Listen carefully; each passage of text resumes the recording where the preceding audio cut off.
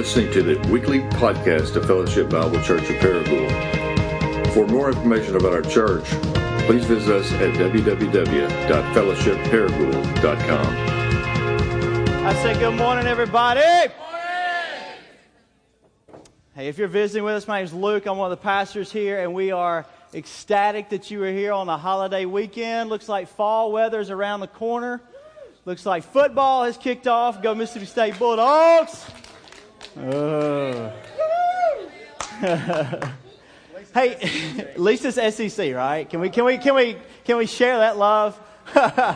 Hey, so if you are visiting with us, we are really glad you're here. If you want more information about us, multiple ways you can get connected, and Jared at the end will share some of those ways as well, but I'll just highlight one. There is a connect card there on that table. Just fill that dude out. And look, we'll contact you on your terms. We're not going to show up at your house Tuesday night while you're in the middle of supper with your family and say, surprise. But we'll email you, text you, whatever you want. If you want that visit, we'll be glad to do it, that's for sure. Anyway, so just fill that out. Talk to me, hand it to me. Talk to one of the other pastors, Rusty and Jared, at the end of the service. We will want you guys to get as much information, to get connected as much as you possibly can. Hey, any Cardinal fans in here? Yeah. Wow, a lot. I'm going to share. Amen. Yes. This man's from Chicago. So I let you guys in on a little something. There's some tension that happens between your pastors. Jared, who's diehard Cardinal fan. Yeah. Me, who's a diehard Chicago Cubs fan. Yeah. And Rusty is the sensible voice between us all. He's our referee. But if you guys have been around us for any length of time, y'all know that Jared likes to use this platform to bash the Chicago Cubs. So it's my turn. So will you mute me for just a second?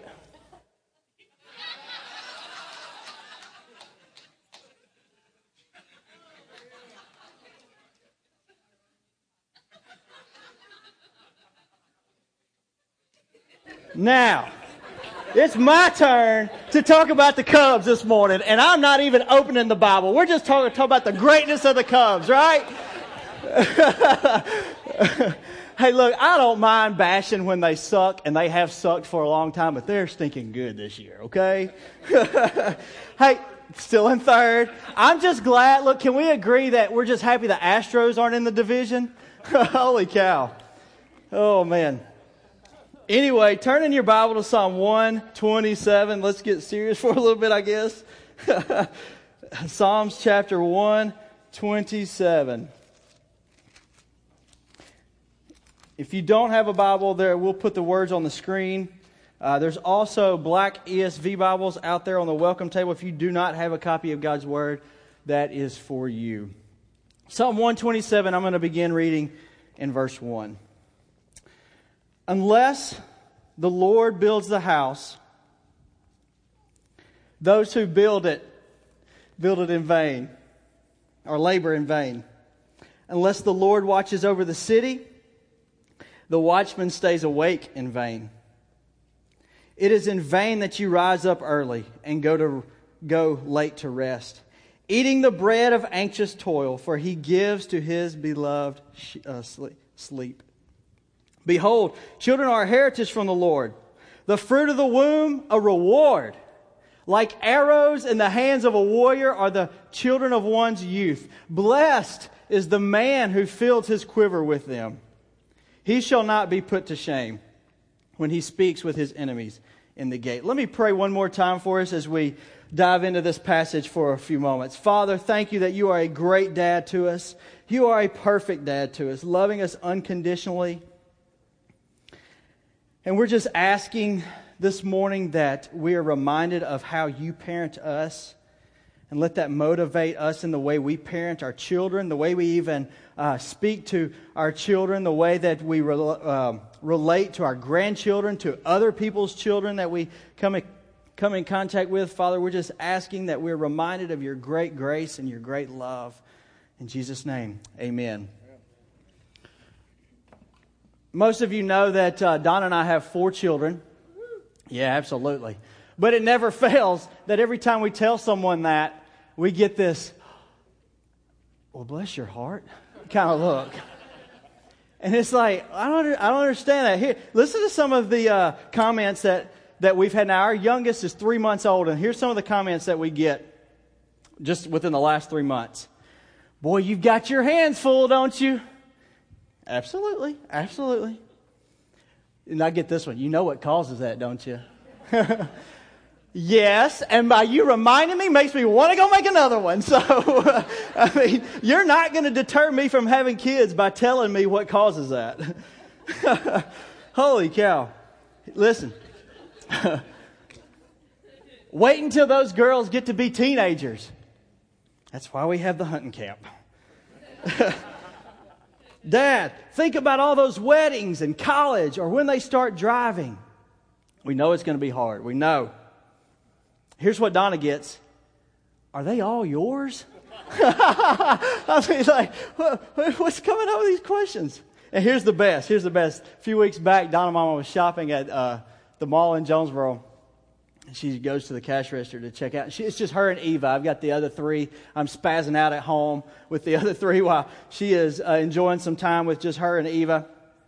And this young lady at the cashier, late teens, early 20s, she says, "Oh, is that your first?" Donna Mama, she wells up with pride. "No, ma'am, this is my fourth." To which she has met, "Oh, no, that's horrible." I can't make that up. She literally said, "Oh, no, that's horrible." Like, what are you talking about my kids here? But, I mean, the truth is, Donna and I, we love these comments. We have fun with them. We probably sinfully make fun of the people who make these comments, but we really enjoy. And look, we, like any parent knows, you wouldn't trade that for anything in the world, right? Whether you have one child or whether you have 4 kids or more, like, you wouldn't trade any of that. No one ever talks about how much fun parenting is. You know, we heard all the horror stories, all about the constant feedings, constant butt wipings, constant spit up cleanings, changing outfits, always being late. Like, we heard all those stories and we experienced all those. But no one talks to you about just how amazing it is to be a mom or dad. No one talks to you about a son who a dad just, all he wants to do is hang out with his son and go play catch with him. Or as Andrew says, he's 3, he says, "I'm going to go hunting land." I mean, he's always saying, "I'm going to go hunting land with Daddy." No one talks about those kind of fun things. No one talks about how your heart just melts when you see your daughters perform their dance recital. No one talks about the happiness you get when on Christmas morning, just watching your kids open presents. And we wouldn't trade it for anything in the world. Now, what if we as a church collectively view children this way? Like, we viewed them not as culture sees them. Culture sees them as burdens. Like, if you have more than 2 kids, what's wrong with you? Or like as hindrances to maybe what you could have achieved more of if you didn't have these little anchors holding you down? What if we really began to view children as gifts? Like the Bible says there in verse 4, where am I at? Verse 3, "Behold, children are a heritage." That means they're a legacy. It says that they are the womb, fruit of the womb, a reward. God is giving us these beautiful gifts to have and to raise and to hold and to cherish and to love. And what if we as a church really began to look at all the kids around us, all the kids that are in our families, and we really began to believe that these little dudes running around are rewards to us, are gifts to us? What would that change in your parenting? What would change by the way you teach them, by the way you think about them? See, what we do now with our children has lasting impacts. That's going to just go into multiple generations to come. Because your children are going to reach people that you are not otherwise going to reach, and they're going to go places that you're otherwise not going to go. And that's what Scripture is saying they're like arrows in the hands of a warrior. Think about what you do with an arrow. You pull the bow out and you shoot it, right? You release the arrow. And that's what we're doing as parents. We're raising our children, these little arrows, so that when the time is ready for them, we can release them into the world to go and reach the people that we're not going to reach, to go to the places that we would not otherwise go. What we do now matters greatly for generations to come. Parents, our days are long with our children, but our years are extremely short with them. How many of you have looked at your watch at 6 o'clock and said, 2 more hours till bedtime? And I think I can get them in a bath for one of those hours. But you don't ever hear about a parent who says, wow. I mean, every parent says, yesterday I was just wiping her bottom and now she's graduating college. Or, holy cow, it was just like yesterday we were bringing her home for the hospital and now she's getting married.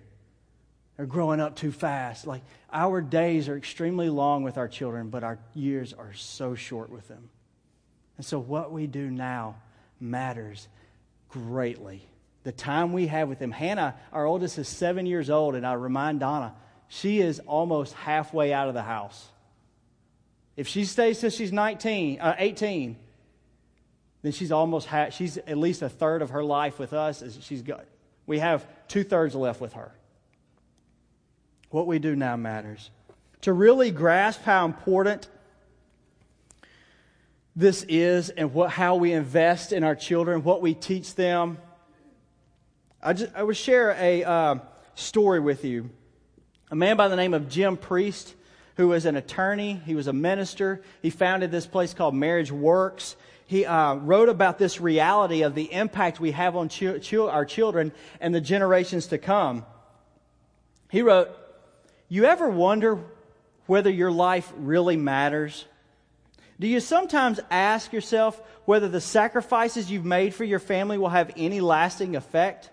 Let me assure you, your life does matter and your family's sacrifices do have an impact." I base this bold statement on 2 studies about how a person's actions affect the lives of his or her family and generations that follow. The research centered on the lives of 2 men, Max Duke and Jonathan Edwards. According to research conducted by Richard Dugdale, Duke was reportedly an atheist who believed in liberation from laws. He allegedly advocated free sex, no formal education, and hated imposed responsibilities. Duke was a hunter and a fisher, a hard drinker, a jolly and companionable man, adverse to steady toil, working hard in spurts, and idling by turns. He had numerous offspring, some of them almost certainly illegitimate. In other words, Duke was neither principled or industrious. Some years later, a man named A.E. Winship studied what happened to the descendants of the colonial era evangelist Jonathan Edwards. And Edwards was everything Duke was not. God-fearing, hard-working, Bible-believing, devoted, committed. Winship wrote that Edwards was a godly minister who was credited with igniting the Great Awakening in American history through his sermons. And for a brief period just before his death, he served as the president of Princeton University. Certainly, Duke and Edwards had effect on their immediate families, but what about the generations that followed? Here's what happens, he writes.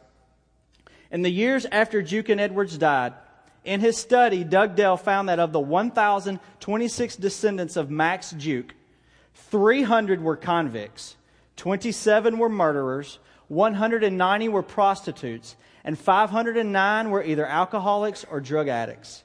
Dugdale was able to estimate that the Dukes had cost the state of New York almost $1.4 million to house, institutionalize, and treat the Duke family. By contrast, the 929 descendants of Jonathan Edwards included 13 college presidents, 86 college professors, 430 ministers, 314 war veterans, 75 authors, 100 lawyers, 30 judges, 66 physicians, and 80 holders of public office, including 3 U.S. senators, 7 U.S. representatives, mayors of 3 large cities, governors of 3 states, a vice president of the United States, and a controller of the U.S. Treasury. Members of Edwards' family have written at least 135 books, edited 18 journals, and they entered the ministry in droves, sending out hundreds to the foreign mission field. That's an interesting contrast between 2 men. And what we do now has lasting impact on generations to come with our children, long after you and I are gone. So I just want to spend some time this morning, not like in sermon mode, but just in share with you guys things that my wife and I have learned through Scripture over the years of parenting. I know some of you guys have way more experience parenting than Don and I. We've only been doing this 7 years, but I'm passionate about kids. I'm passionate about parents, about gospel-centered, grace-centered parenting, and I hope that we can all learn something together this morning. I think that there are 2 primary concerns when it comes to parenting our children and what we want to teach and instill in them. One, I believe we need to teach our children that it is good to live under God's authority. And secondly, we need to teach our children that we need to be consumed with them, treasuring Jesus above all things. And so let's just kind of tease these 2 things out for a little bit. Let's go to Ephesians chapter 6.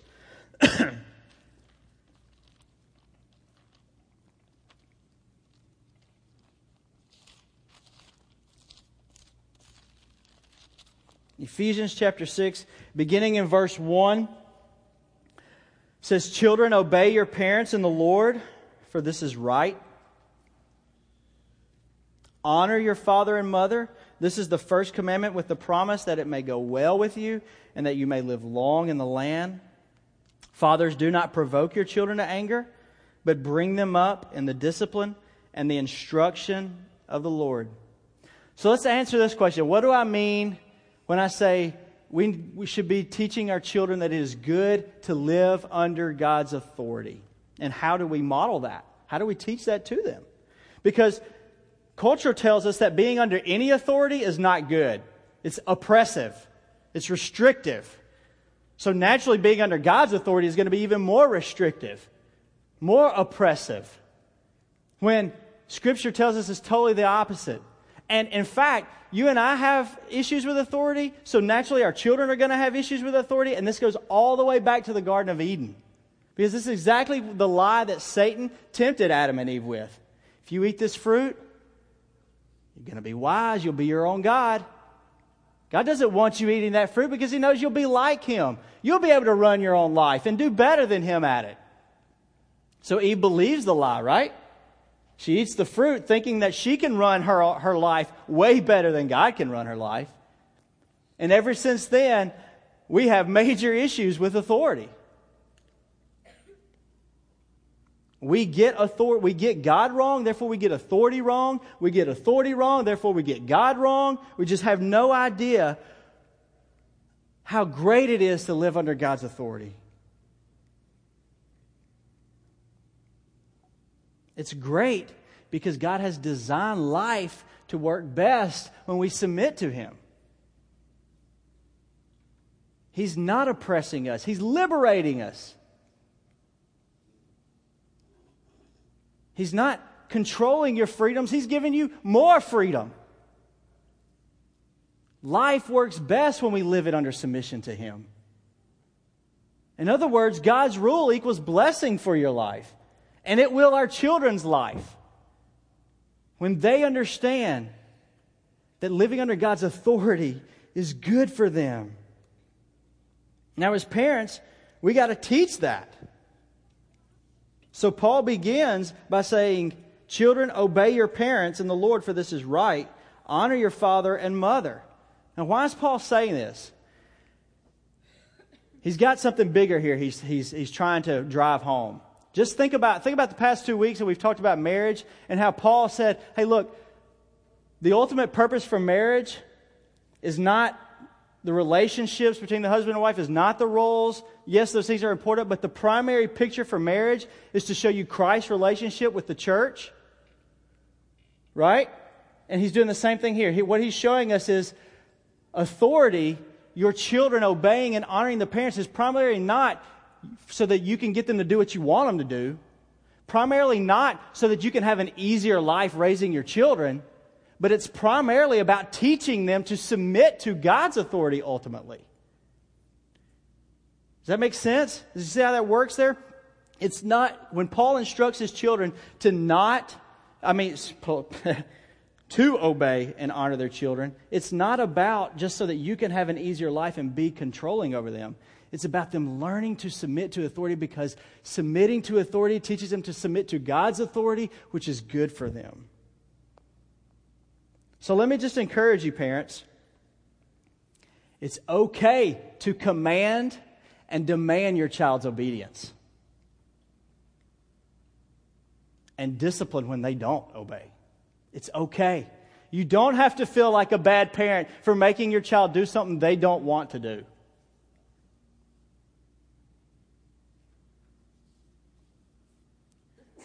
We're teaching them something greater here. We're teaching them more than just obey mom and dad. We're teaching them about obey God, submit to God, listen to His authority over their life.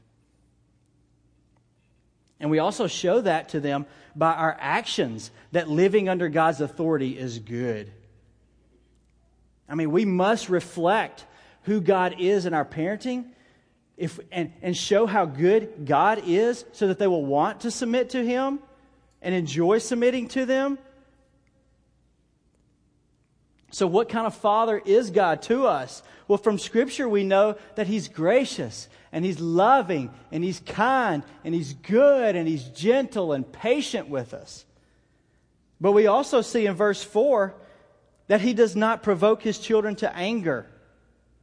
So Paul gives the command to fathers, do not provoke your children to anger.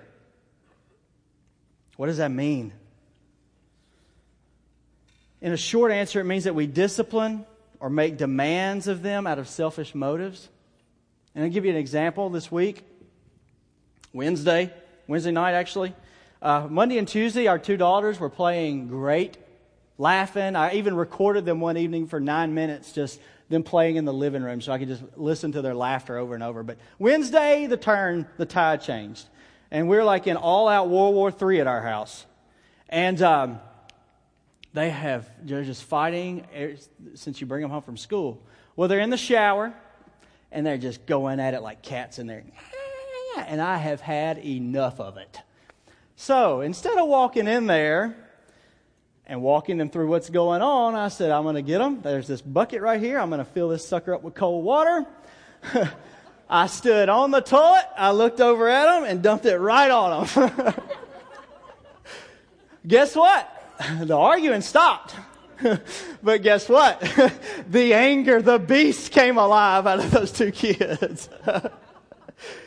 And so now I've got myself into a bigger mess because I provoked them to anger instead of lovingly walk them through their issues.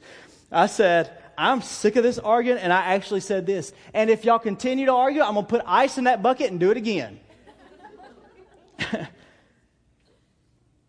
I just want them to stop arguing. See how I was disciplining them out of selfish motives? This house is going crazy right now. We got to get it back in order. Cold water on them in the shower is going to do it. Other things that we can do as parents that would provoke our children to anger would be excessive or severe discipline, harsh demands, unreasonable demands that we place on them, abuse of your own authority. You know, go get this, go get that, go get this. Mom, can you help me here? No, now go get that. Unfairness, nagging them, condemning them, humiliating your children, comparing them to other siblings, comparing. Well, look, they're not crying.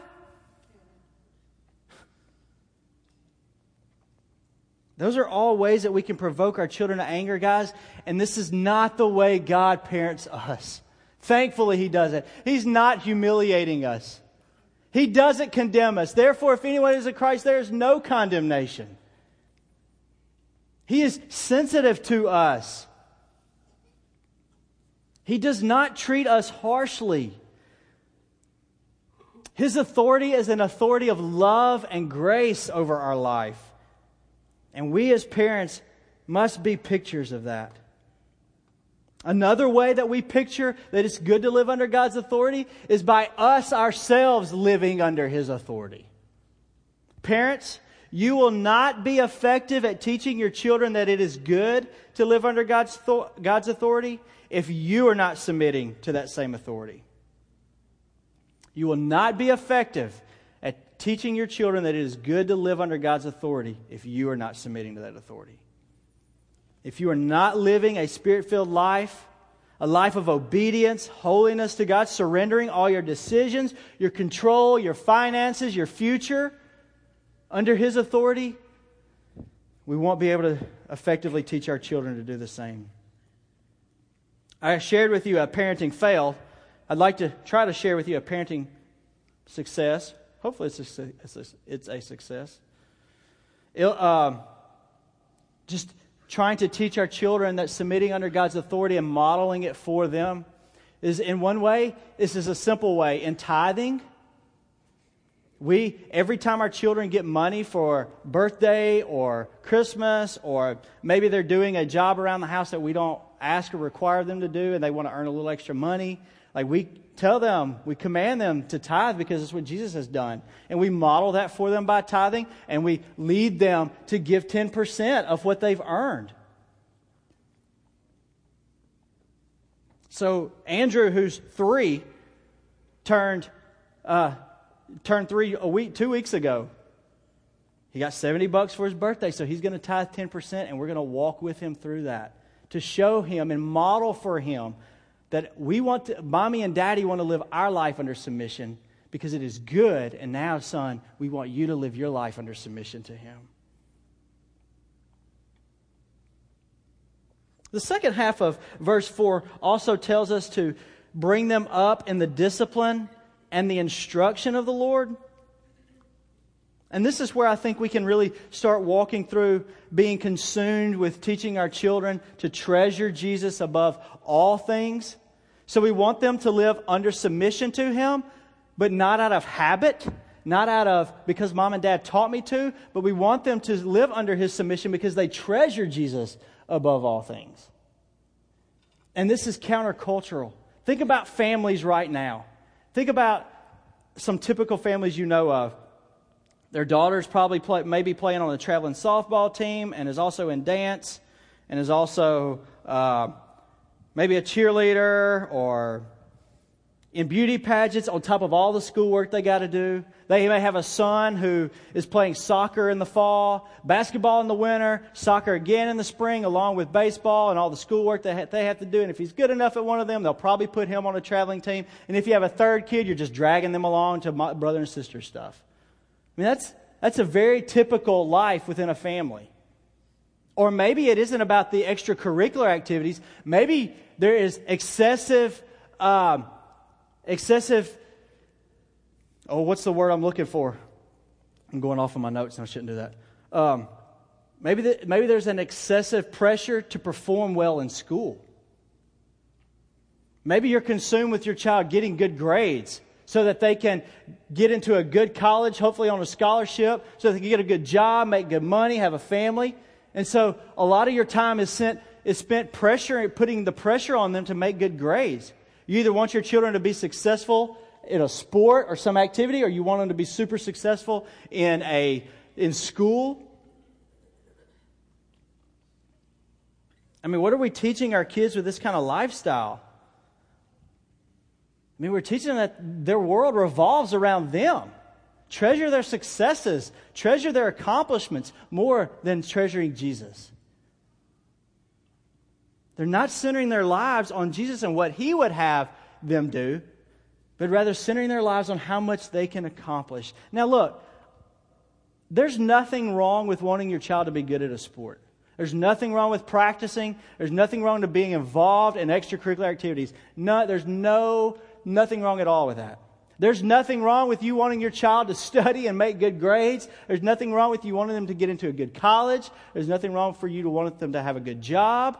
There's nothing wrong with any of those things. But when those things become more important than knowing and treasuring Jesus, now we have a problem, because now it's an idol. So ask yourself this question. Parents, what do I most want for my children?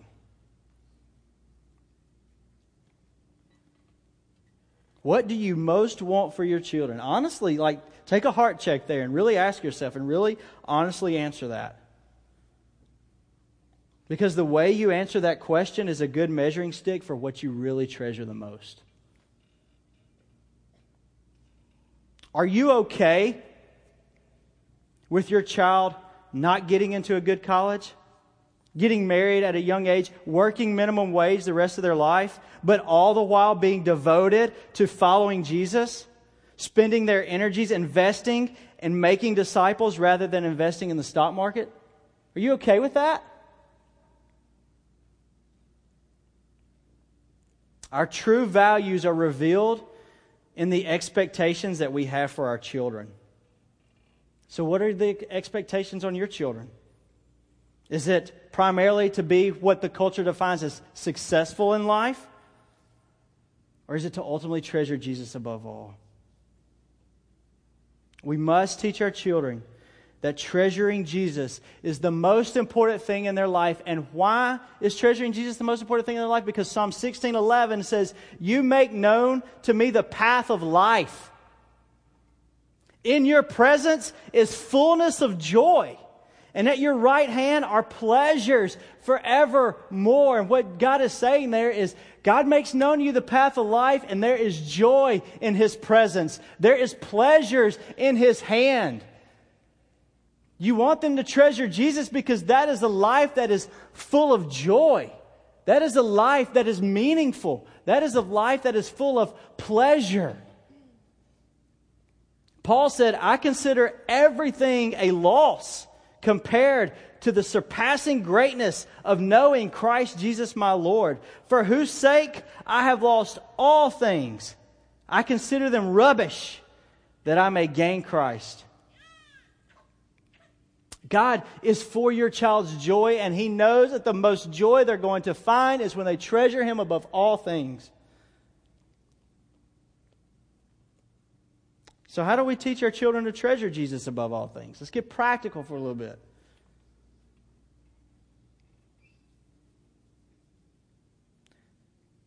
I would first begin, parents, by not letting Jesus be important just at 9:30 on Sunday morning. Don't let Jesus talk only happen on the way home from the 9:30 when you ask them what they learn about. Make Jesus a regular conversation in your home, as natural as you asking them how their day at school was. Listen to Deuteronomy 6. "You must love the Lord your God with all your heart, all your soul, and all your strength. You must commit yourselves wholeheartedly to these commands that I'm giving you today. Repeat them again and again to your children.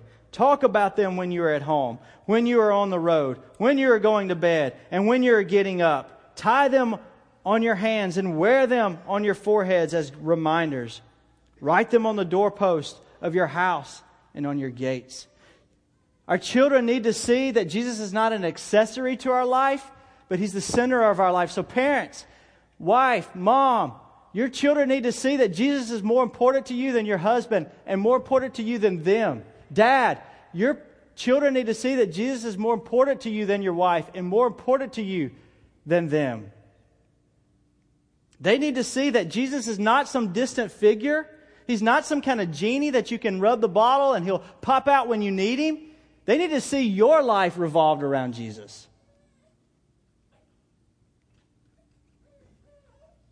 They need to see you treasuring Jesus above all things. Another way that we can teach your children to treasure Jesus are in moments of our disciplining them. Now, parents, I want to say something here that might be a shock, might be hard to receive, but I'm really going to try to say this as tenderly and as graciously as I can.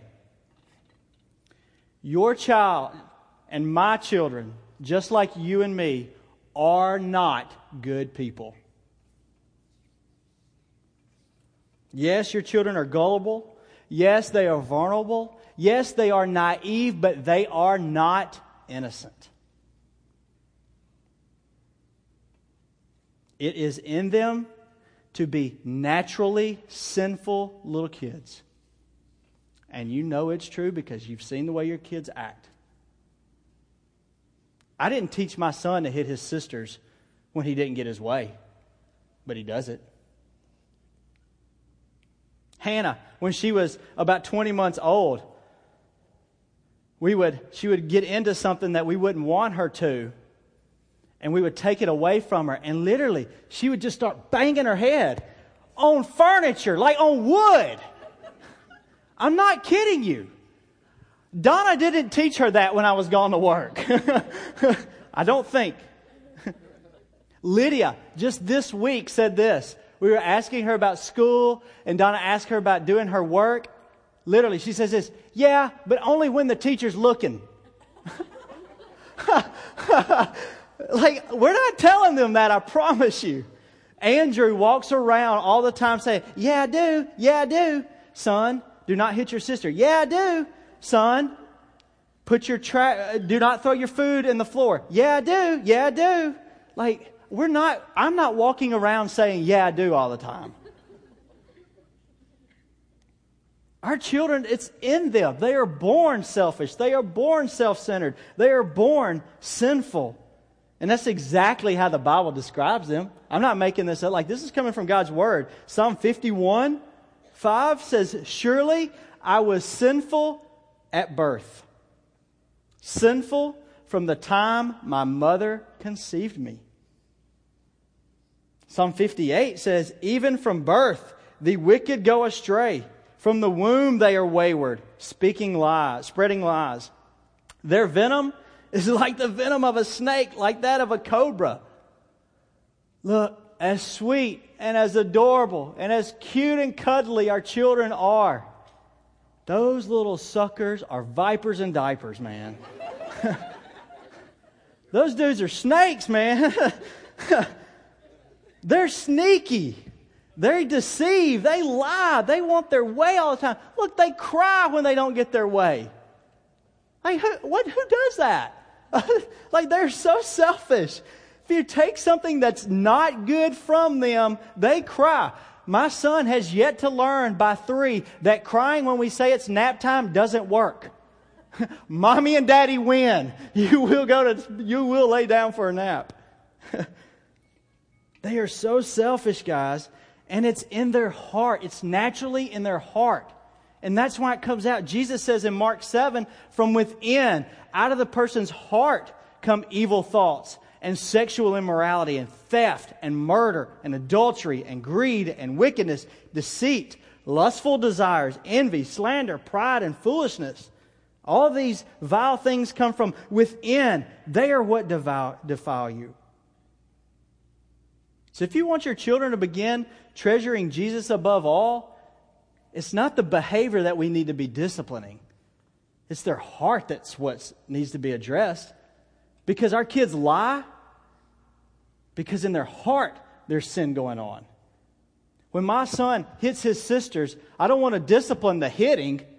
I want to discipline the reason, the motivation for why he hit his sisters. When my daughter lies and tries to be sneaky, I don't want to discipline the lying. I want to discipline the motivation and going on in her heart for why she's lying.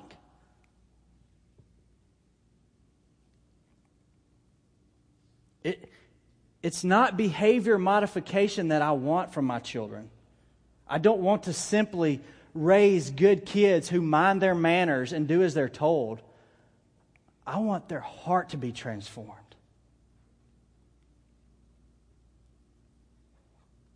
I want to go deeper than a surface level behavior. A catchy phrase that we can all remember is that we should desire heart transformation more than behavior modification.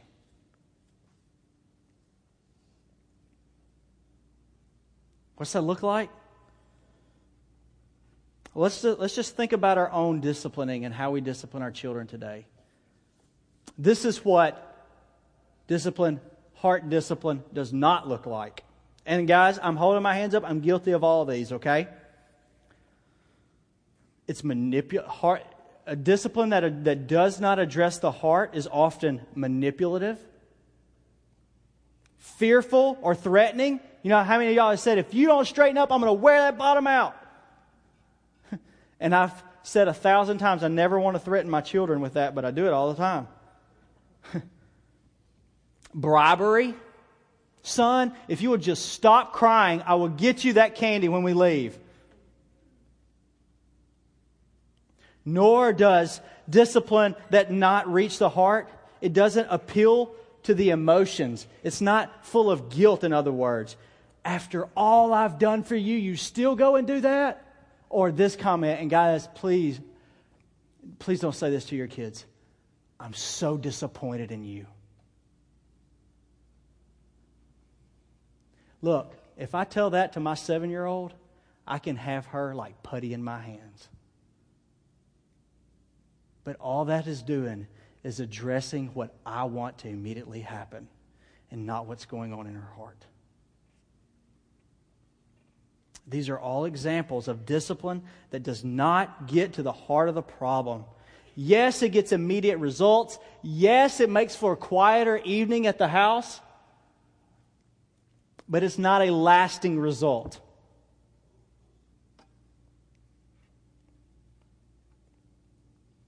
If you want your child to treasure Jesus, it's the heart that needs changing, not their behavior. So what does discipline of the heart look like? Well, it looks like the way God disciplines us as His children. It's gracious. It's loving.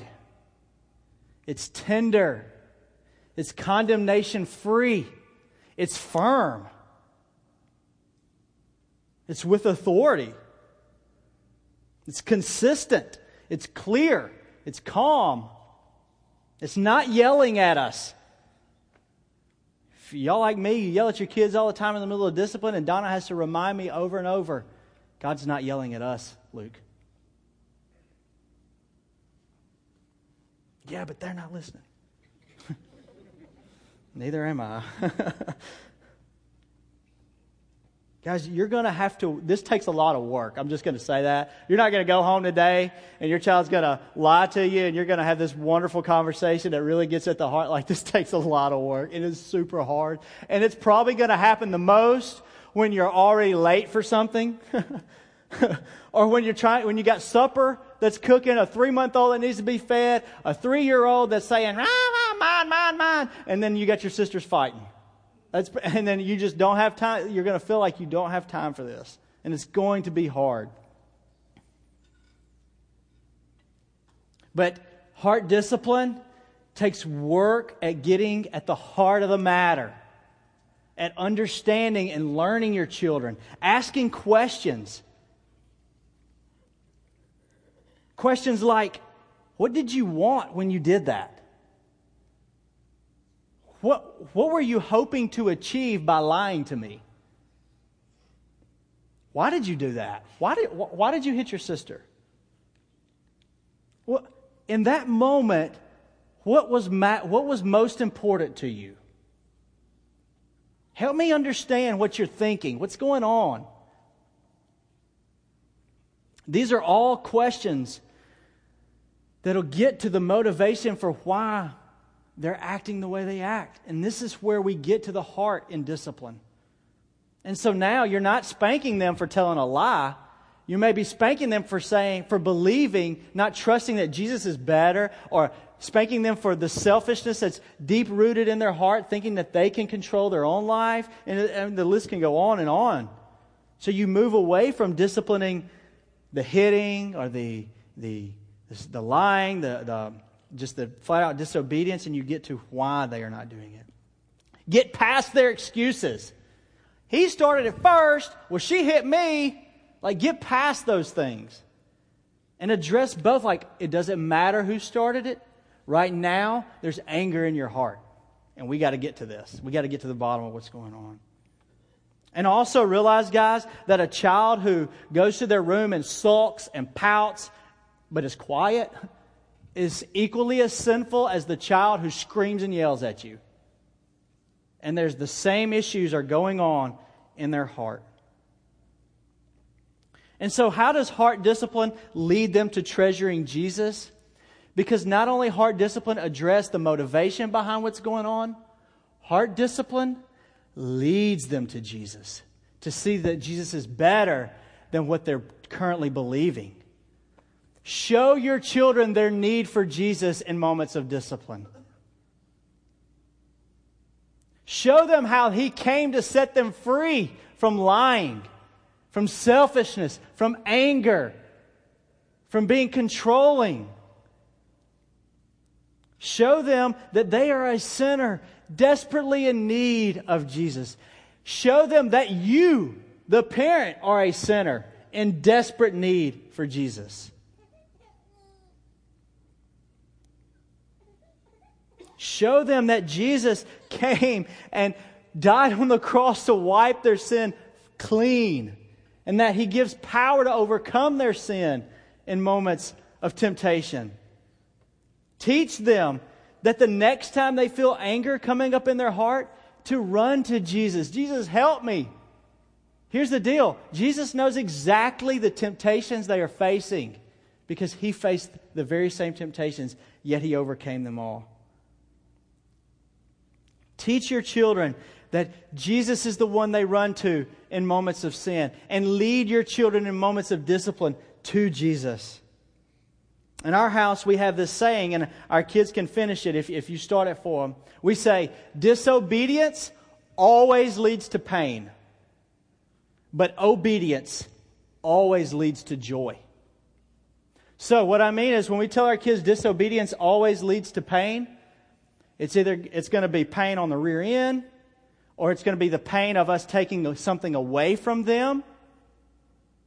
But we don't just leave it on that surface level. It's really not us that is administering the most form of pain. The ultimate pain that their disobedience has led to is Jesus on the cross.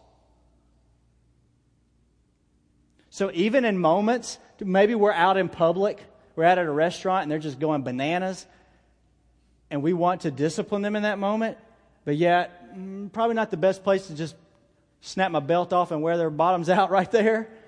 We can still discipline their heart by showing them that even though while you may not be feeling physical pain right now, your disobedience led to the most physical pain ever felt on earth when Jesus was on the cross. And He did that for your sin in this moment. And conversely, we tell them that disobedience always leads to joy. It goes well for my children if they obey mom and dad.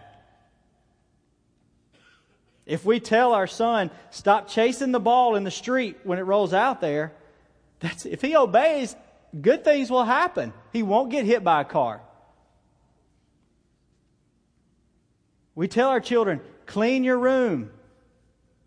We tell them because good things will happen. You're being taught multiple things, responsibility and all these kind of things, and it will go well for you. There's joy to be had in our home when you obey. Just like there's joy to be had with Jesus when we submit our life to Him. When we live under His authority, under His rule, we find ourselves obeying His commands. There is joy to be had. His rules are not oppressive. His rules are not restricting. They are life-giving. Therefore, our children's obedience will lead to their joy.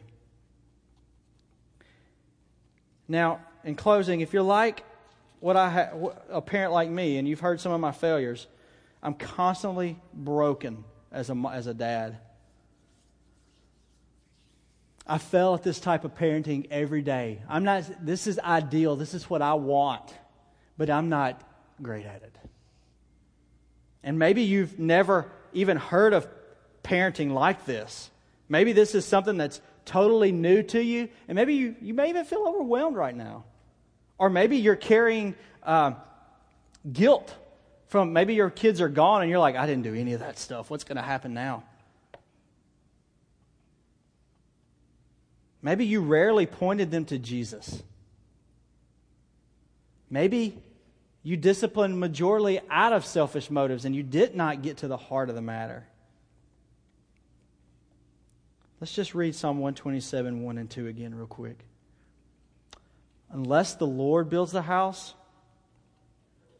those who build it, labor in vain. Unless the Lord watches over the city, the watchman stays awake in vain. And it is in vain that you rise up early and go late to rest, eating the bread of anxious toil, for He gives to His beloved sheep. Ultimately, guys, whether you're in the middle of parenting young ones, teenagers, whether you're a grandparent, whether your kids are gone, it's ultimately Jesus who transforms the heart.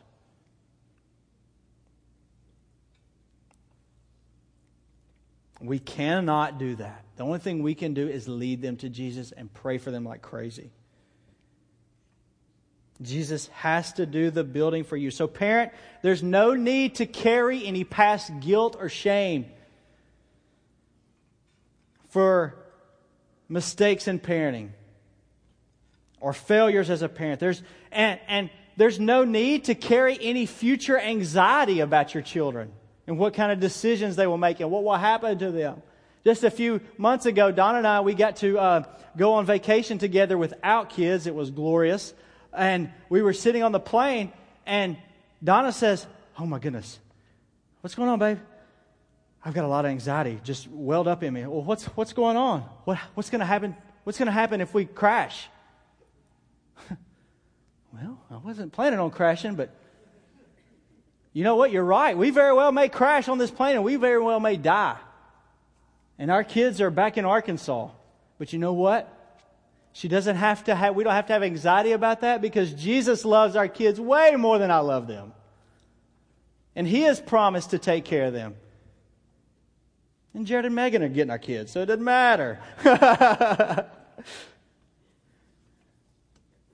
We don't have to carry anxiety about your child's future. You don't have to carry guilt about the way you parented them in the past. You've been set free from any of that. The Lord is the one who builds the house. Jesus loves you. He loves your children. Jesus desires that you submit to Him, that you treasure Him. He desires that your children submit to Him and that they treasure Him. So rest in Him. Treasure Him, submit to Him, and teach your children to do the same. Let's pray. Father, You're so gracious and kind to us, to be so gentle with us. Just in my own knucklehead mistakes of parenting and failures as a parent, You are so kind to me and reassuring me that Your grace is sufficient to cover all my parenting failures. You are so kind to remind me that, Jesus, You love my children more than I could ever love them. That You desire that my children follow You more than I could ever desire that my children follow You. And I'm thankful that You love them and care for them that much. Help us to rest this morning in Your finished work, in the work that You're doing in our lives, and not be bogged down with parenting fails. And help us to leave here this morning motivated by the way You parent us, Father, and how You are so tender to us, and You're so kind and gracious in our moments of sin and in our moments of rebellion.